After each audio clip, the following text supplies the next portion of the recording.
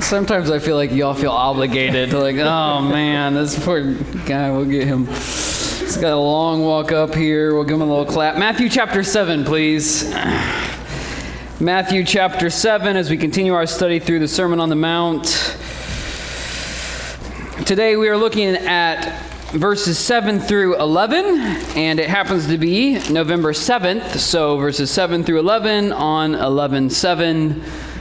I didn't even plan that, folks. It's just the Lord. All right, let's begin by prayer, though.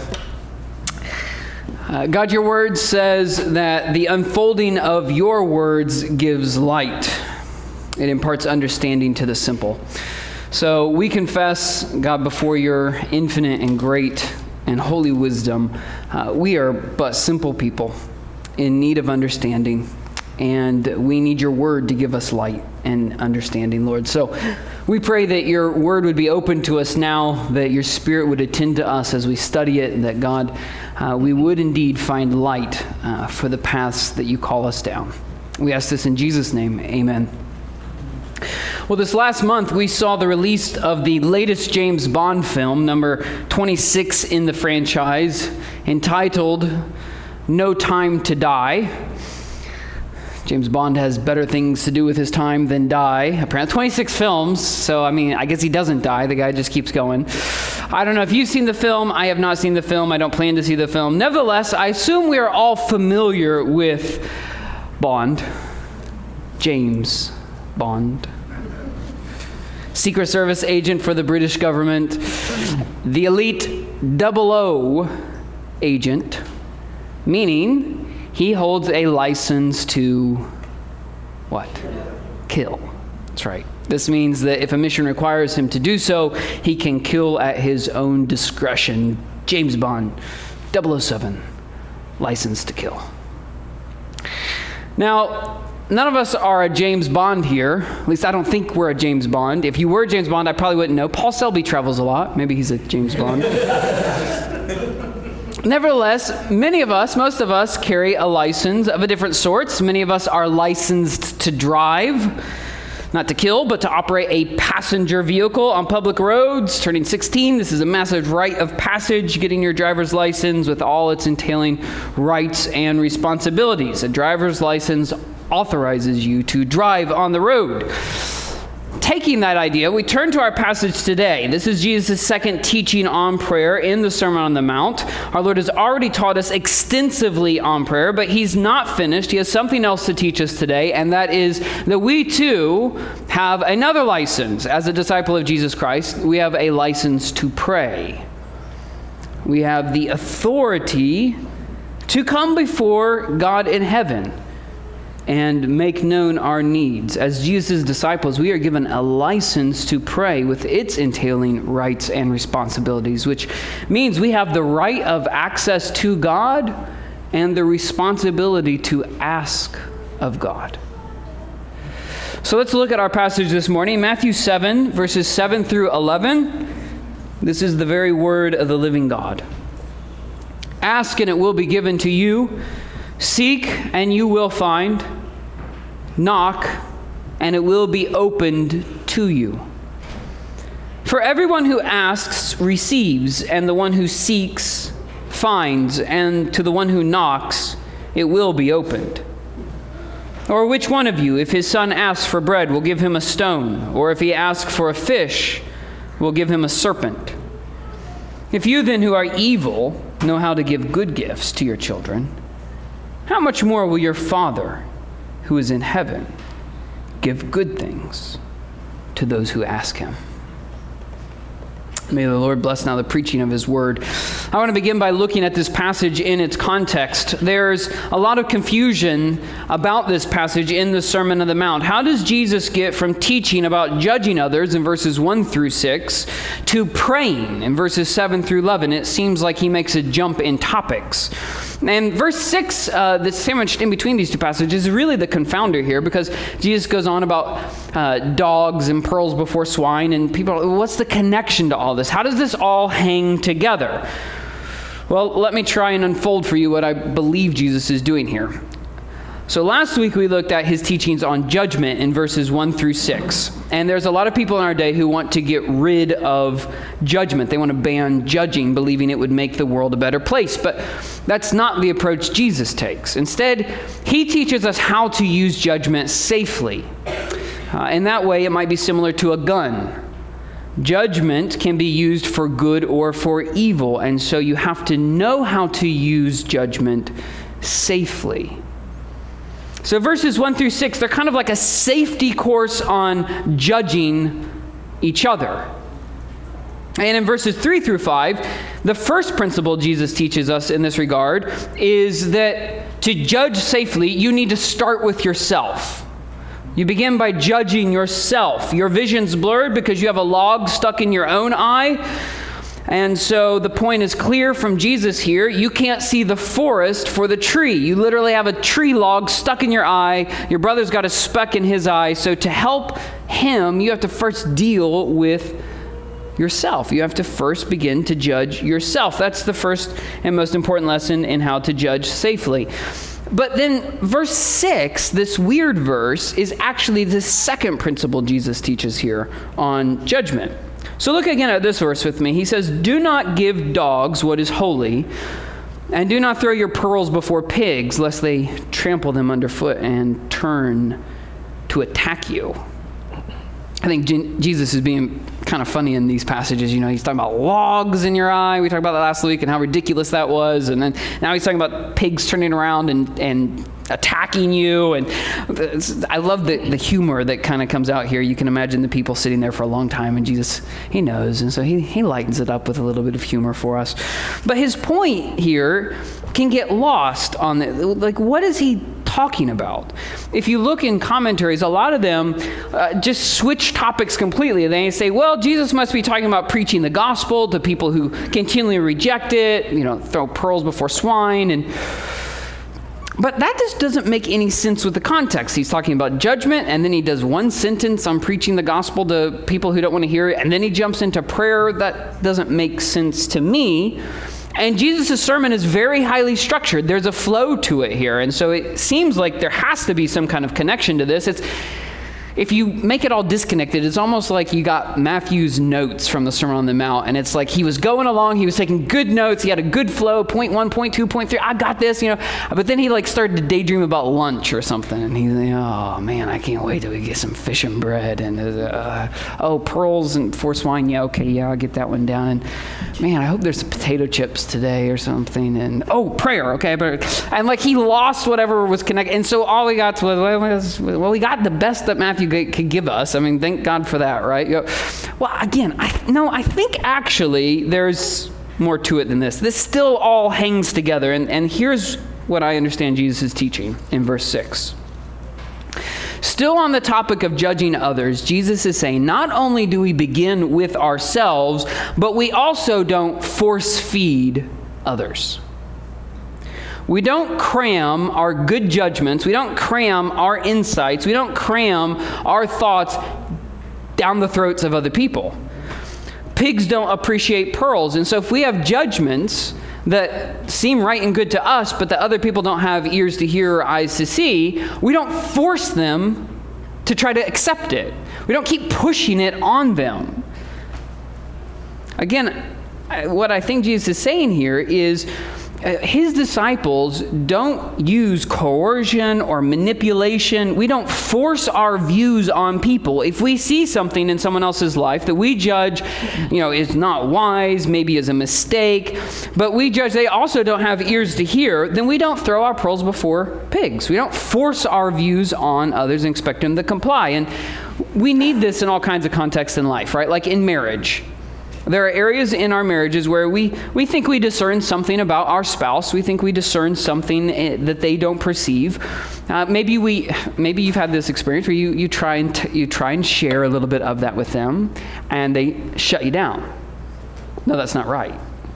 You misperceive me, and you're thinking like, well, I mean, maybe, but really, I think I actually do perceive you pretty well here. Sin's deceiving. I think maybe you're blind a little bit. So, so you just kind of keep pressing. Well, I mean, have you considered? And they're just not having it. Well, what do? Do you keep pressing? Do you keep pushing? Or what about parenting, especially older children, teenagers? Right? Like as they grow older, they're going to make decisions. They're leaving the nest, so to speak, and so they make judgments for their life, and you may not agree with them.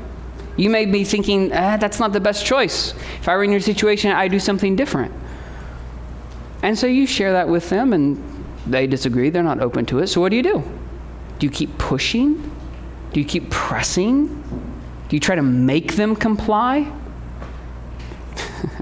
Several children are looking at their parents right now. You're not allowed to do that. Jesus says judgment begins with yourself, remember? The point, though, is in those kinds of situations, we don't force our judgments on other people. We don't try to press them into compliance. We don't try to manipulate or coerce them to comply with what we think or to agree with us. Sometimes you just don't put your pearls before swine.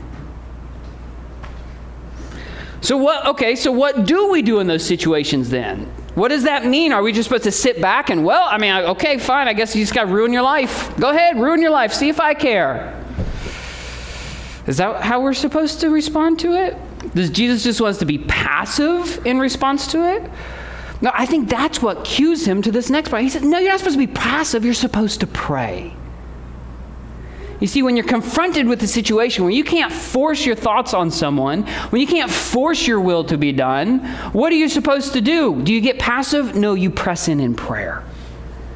That's what I think turns Jesus' thoughts then to prayer in verses 7 through 11. The shift can seem abrupt if we don't understand the connection here. It can seem like Matthew's not really making the connection, but he is. He's just helping us to see that instead of coercing people, we should pray for them. Instead of, trying to become apathetic and just saying, well, I guess my hands are tied, there's nothing I can do. Actually, there is. You can bow your head and heart and hands in prayer. Instead of being in a frenzy and in anxiety, trying to make people try to, manipulate and fix the situation. If I can only I'll try to argue it again and convince it and make you, instead you can just pray.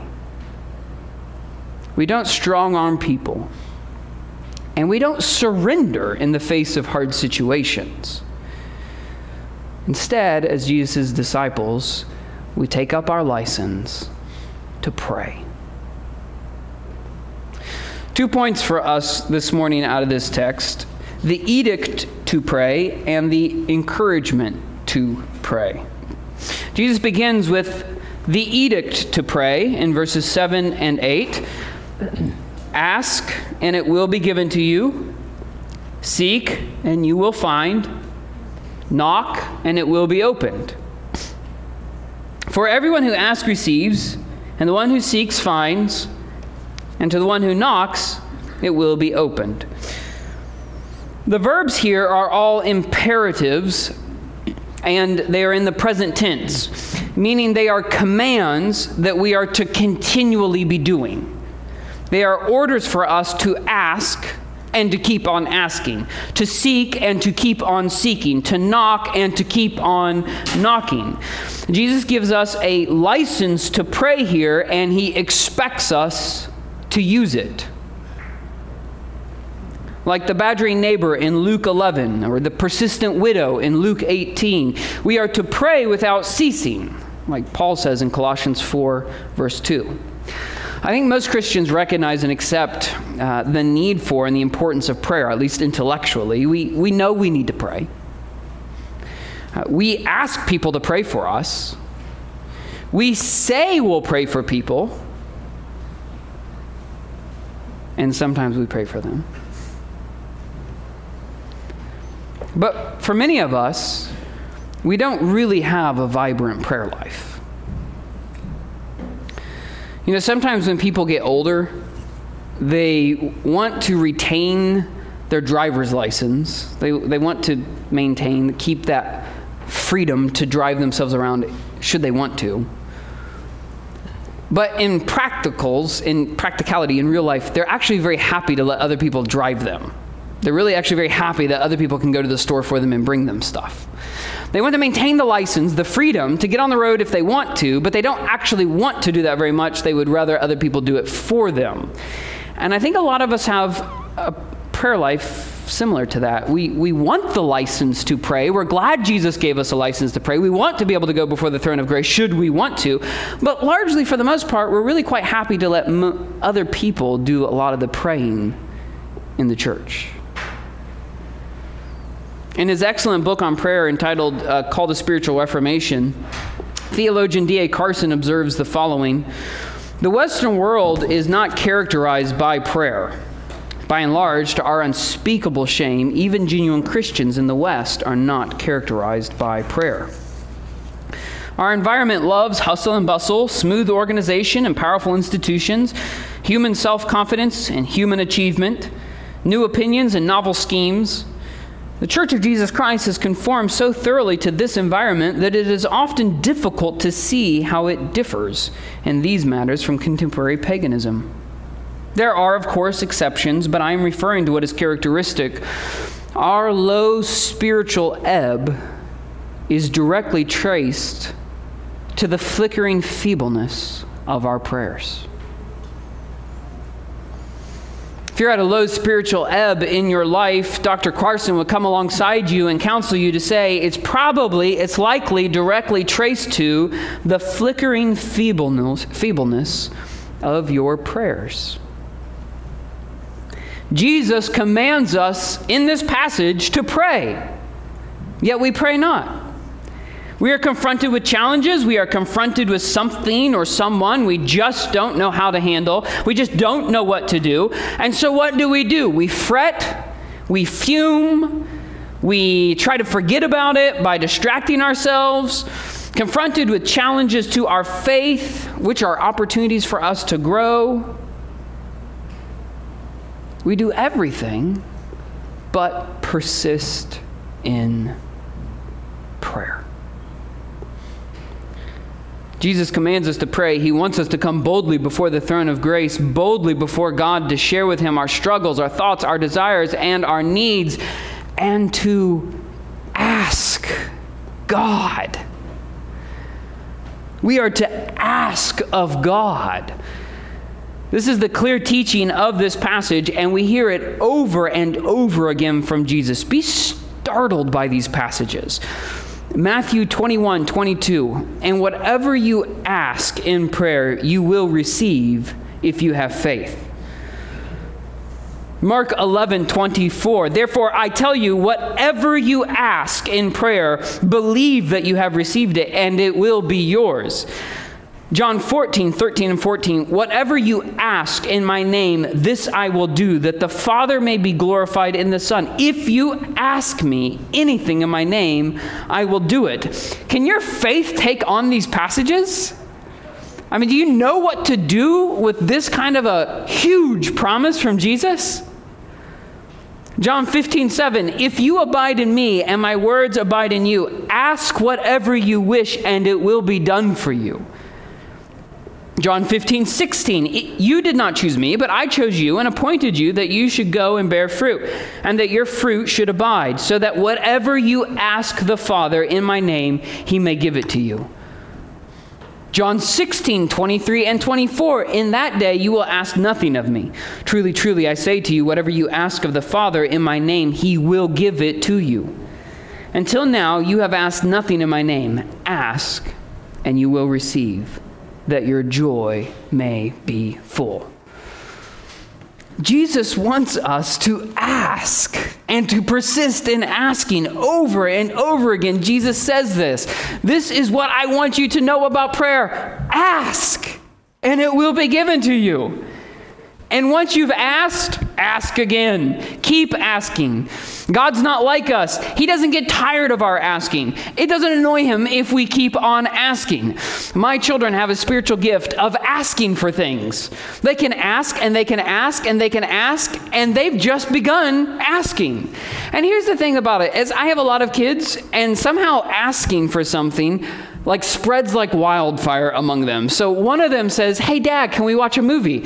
And I'm like, "Well, we'll think about it." And then I turn a corner and another one pops out and it's like, "Dad, can we watch a movie?" I said I would think about it. And I turn a corner and another one pops out, "Dad, can we watch a movie?" How did you know that there's a conspiracy? They've all united to ask if they can watch movies. And so they ask and then they multiply that, by 5, and they're all asking me all the time. There's a chorus of asking, and eventually I just say, "Enough with the asking.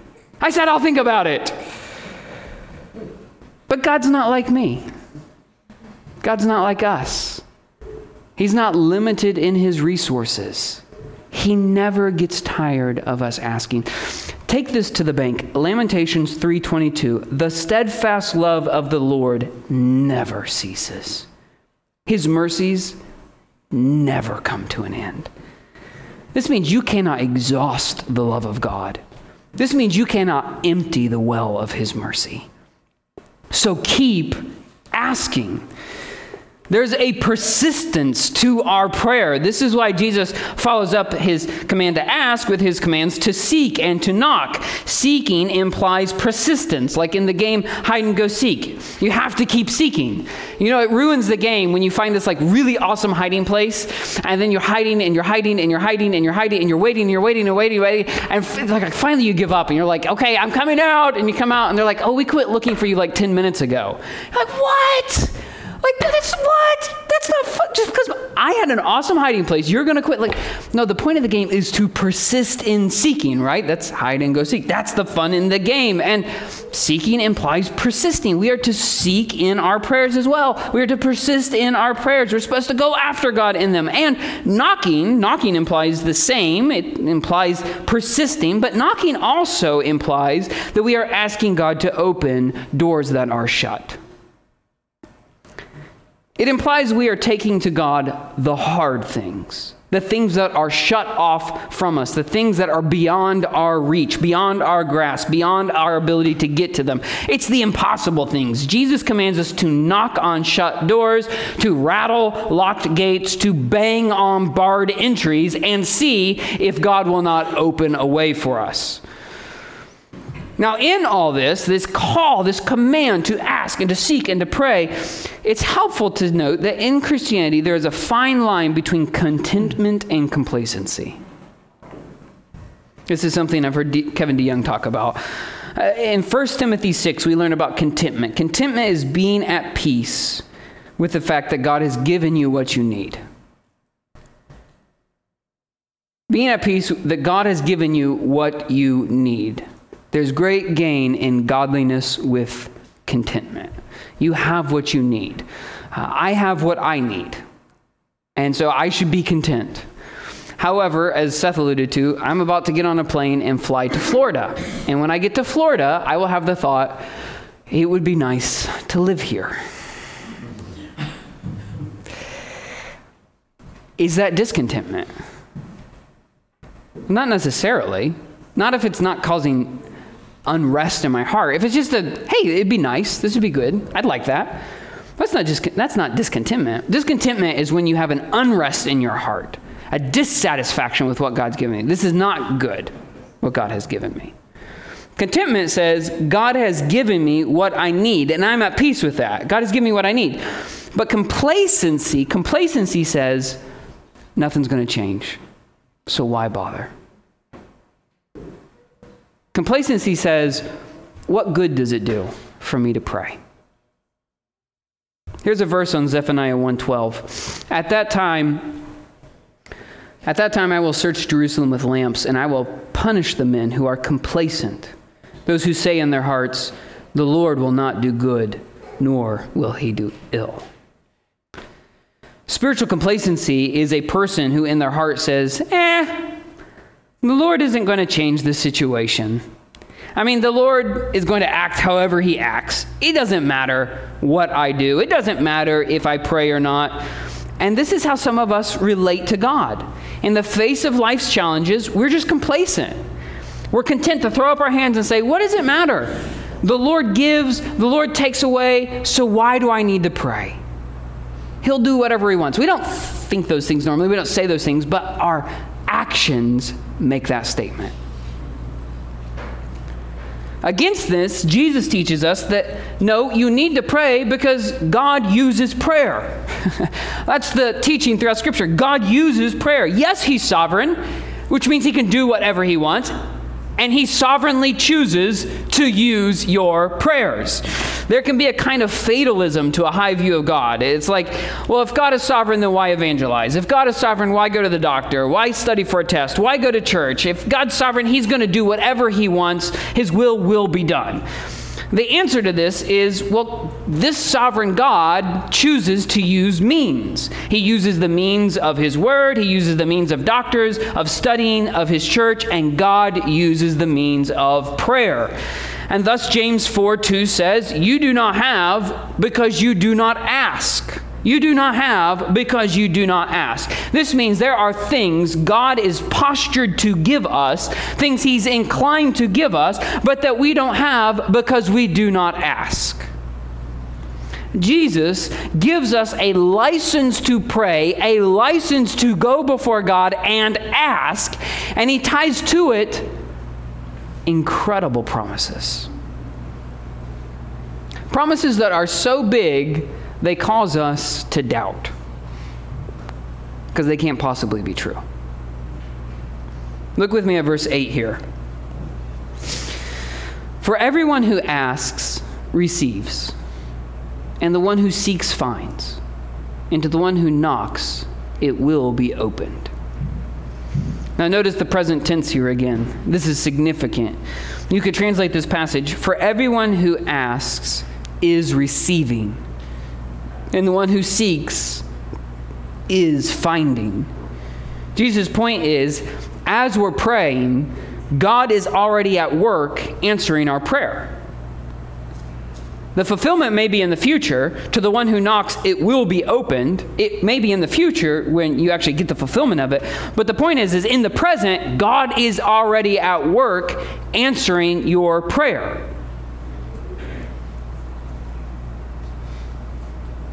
Is he, though? I mean, do you believe that? Do you pray like that?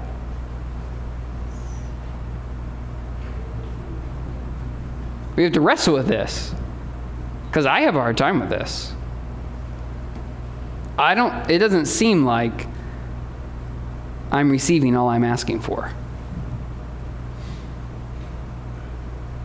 So something seems off. How do I reconcile that?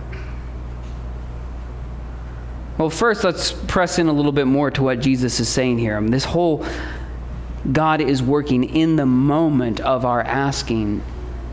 Let's think about this a little further. Jim Fraser was a pioneer missionary. He pioneered work among the Lisu people of southwestern China in the early part of the 20th century. And his first few years of missionary work were spent planting a lot of seeds, but he didn't see much of a harvest. He didn't see much fruit coming out of it. And he struggled with tremendous discouragement about that. Until he studied some passages in Scripture on prayer, and it changed how he prayed, and consequently, he began to see a greater harvest. And here's how he explained what he learned about prayer. He said, I have come to see that I'm sorry, I don't have this on the overhead, you just gotta listen. I have come to see that in the past years, I have wasted much time over praying that was not effective prayer at all. You ever feel like that? I've wasted a lot of time in praying that did not seem very effective. Praying without faith, he says, is like trying to cut with a blunt knife. Much labor expended to little purpose. I have been impressed lately with the thought that people fail in praying the prayer of faith because, listen to his emphasis here, they do not believe God is answering, but only that he will answer their petitions. They arise from their knees feeling that God will answer sometime or another, but not that he is answering. This is not the faith that makes prayer effective. True faith glories in the present tense and does not bother about the future. I love that phrase. True faith glories in the present tense. This is exactly what Jesus is teaching us here in this passage. Now, obviously, you can overemphasize this so that it's like as if God is obligated to do your will at your bidding, that he's obligated to give you exactly what you asked for just because you asked for it. That's not right theology. We're going to get into that in just a minute. God does not answer all our prayers exactly the way we want him to, and we'll talk about that. But first, we need to wrestle with Jesus' expectation here that we are to pray with present tense faith. Faith that God is already at work answering the prayer we are praying. Remember what Hebrews faith teaches us about faith, or Hebrews 11 teaches us about faith? Faith is what? Assurance of things hoped for. Assurance of things hoped for. Future realization, present assurance. That's faith. Now, this pushes us, though, towards an uncomfortable place in our prayer life. Because many of us don't pray with present tense faith. Instead, we pray these tepid, timid little prayers. Oh, God, if it be your will, would you please? Now, it's good to submit things to God's will, right? But usually, a lot of time, that's actually just a cover for the fact that we're not sure God's going to answer this prayer. Like, it's not really an act of submission. It's not hardcore faith, but submission, God. And rather, instead, it's, oh, God, I'm not sure. So it's just, if you will, Lord, if you could just find it, within your great and merciful being to give me this, that, God, we're asking for it, please, Lord. Like the prayers, like they're heartfelt, but they're not faith strong. The prayer of faith is marked by confidence. The prayer of faith is even marked by a sense of joy and a sense of excitement and a sense of passion and a sense of expectancy because our faith is in a God already at work as we pray, not in him maybe answering it sometime in the future. This is the prayer of faith that Jesus expects us to pray, the kind of faith that glories in the present tense. So why don't we pray more like that? Why don't we have more confidence in our prayers, more passion in our prayers, more expectancy that God is already at work? Why don't we pray like that? Well, here's why we don't pray like that, because we don't know if it's actually true. Because we doubt. Or because we're confused. Right? Like we're confused because we know there's these great promises about prayer, and we know Jesus says, ask and it'll be given to you. And yet we have asked for things, and we've seen other people ask for things, and God has not given exactly what we asked. And so we're confused about this, and we have doubts about this. Can this really be true? Is this really what this scripture is teaching? Seems like maybe he's saying something different. Maybe this is one of those hard theological things I don't quite understand. So I'll just chalk it up to, I don't get it, but I'll kind of generally pray. That's kind of a big category for a lot of us with prayer. I think pride also keeps us from praying with faith. Our pride keeps us from praying with confidence and passion and excitement because we may ask for something boldly and then God not give it, and we feel like an idiot or a failure or a fool in front of other people. And so who wants to do that? And so no, I'd rather not. I also think our disappointment keeps us from praying with faith because we have prayed, we believe with faith before, and then we didn't get it. We think, really, Jesus? Really, Jesus? Because what about that child I begged you for and you didn't give? Really, Jesus? Because what about that spouse that I have been seeking and haven't found? Really, Jesus? Because what about that job door I was knocking on and you didn't open? Or what about that healing I prayed for but you didn't give? Or what about my kid who I've been on my knees for, begging you about, because they're in rebellion, but you have not softened their heart. And so we struggle to pray with faith because we don't know how to reconcile the teachings of Jesus, like here in verse 8, and what looks like our unanswered prayers. Now, I don't think any prayers really go unanswered. We'll see that in a minute. But it's true that God does not always give us what we ask him. And so how would Jesus explain to us this? How would he reconcile this for us? Well, he could say, you know, I've actually kind of taught you a lot about prayer in the Sermon on the Mount already. So let's review what I've already taught you, right? Like one thing I taught you was in all your prayers, you should be praying, your kingdom come, Father in heaven, and your will be done. So ultimately, like everything you pray needs to really be submitted to that prayer, right? Okay, well, that teaches that there's probably a lot of things that we might boldly ask for that we probably really shouldn't be asking for because they're not really about God's kingdom. They may be a good thing, but ultimately they're really more about my kingdom and my will and what I want. Or Jesus could turn to another place, you know, and he said, you know, I also taught you to seek first my kingdom and my righteousness. Or Jesus could turn to, you know, remember when I talked to you about laying up treasures in heaven and not on earth? And so a lot of your prayer requests have to do with a lot of things that you just seem like you just want your treasures here on earth. You just want the good things of this earth, and you're not really trying to lay up treasures in heaven. And so, you know, you're asking for a lot of things that... This is why I think James says in James 4 again, you do not have because you do not ask. You ask and you do not receive because you ask wrongly to spend it on your own passions, your own desires. So we think we're asking for good things.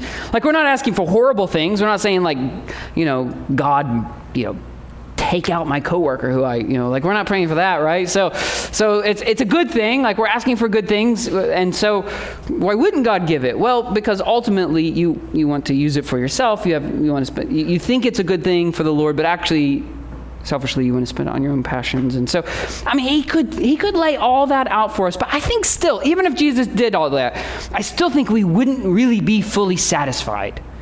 We'd say, yes, okay, God, I get that. I probably should have a filter better on some of my prayers, but you pray, everyone who asks, you teach is everyone who asks receives. And so how do I reconcile this difference between your promise there and the fact that sometimes I ask and I'm not receiving? And I think Jesus doesn't go back to all those other teachings, even though he could, because that wouldn't really satisfy our heart's desire. Which our heart's desire is to know, what is God really doing? What does God really think? How does God really care about all this? And so that's where Jesus actually goes, is he says, let me reveal to you the heart of God, and this will have the effect of encouraging you to keep on praying in faith. And so point number 2, the longer of my points this morning here, point number 2, just kidding, it's actually the shorter of my points here this morning, is the encouragement to pray. The encouragement to pray in verses 9 through 11. Jesus says, or which one of you, if his son asked him for bread, will give him a stone? Or if he asked for a fish, will give him a serpent? If you then who are evil know how to give good gifts to your children, how much more will your Father who is in heaven give good things to those who ask him? In these verses, Jesus is teaching us that God always answers our prayers, but that he does not always give us what we ask for. Ask and it will be given to you, but it might not be what you thought it would be. Seek and you will find, but you may find something different than you thought you'd find. Knock and it will be open to you, but you might find something on the other side that you weren't expecting. Wait, you might think, why should I pray to a God who promises to give me something if I ask him for it, but then reserves the right to switch out what it is I actually get from him? Well, the answer is, Jesus says, because God is your Father in heaven and he knows what you really need. And so ultimately you have to trust him. Here's how Jesus explains it. You parents, you actual parents here, if your kid comes to you, as Seth was illustrating this morning, and says, I'm hungry, can I have a biscuit? Or can I have an apple or something? Do you say, sure, close your eyes, hold out your hand, and then you give them a serpent? Of course not. Who would do that? A couple of you bad dads. But besides you, who would do that? No one, right? Because you love your kids and you only give them good gifts. And the same is true of God. Now, reverse that, because that's really what Jesus is saying here. Parents, what if your child comes to you and says, I'm hungry, can I have a snake to eat? Some of you have kids that would do that. I'm hungry, can I have a serpent to eat? What are you going to do? Are you going to give them a snake to eat? Of course not. You're going to say, no, have a biscuit. No, have a chicken nugget. No, have a frozen pizza. Because you see, sometimes, here's the deal. Sometimes things that look like bread or fish to us are actually serpents. And sometimes things that look like serpents to us are actually bread or fish.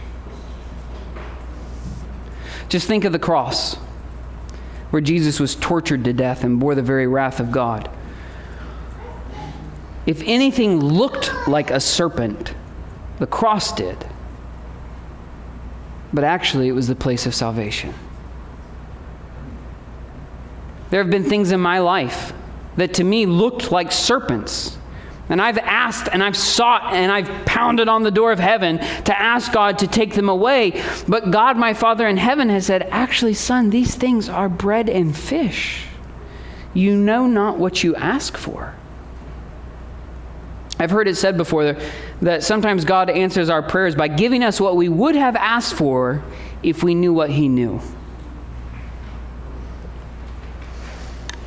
So look, in your own life, I can't answer why God hasn't answered all of your prayers the way that you want. He hasn't given you all that you've asked for.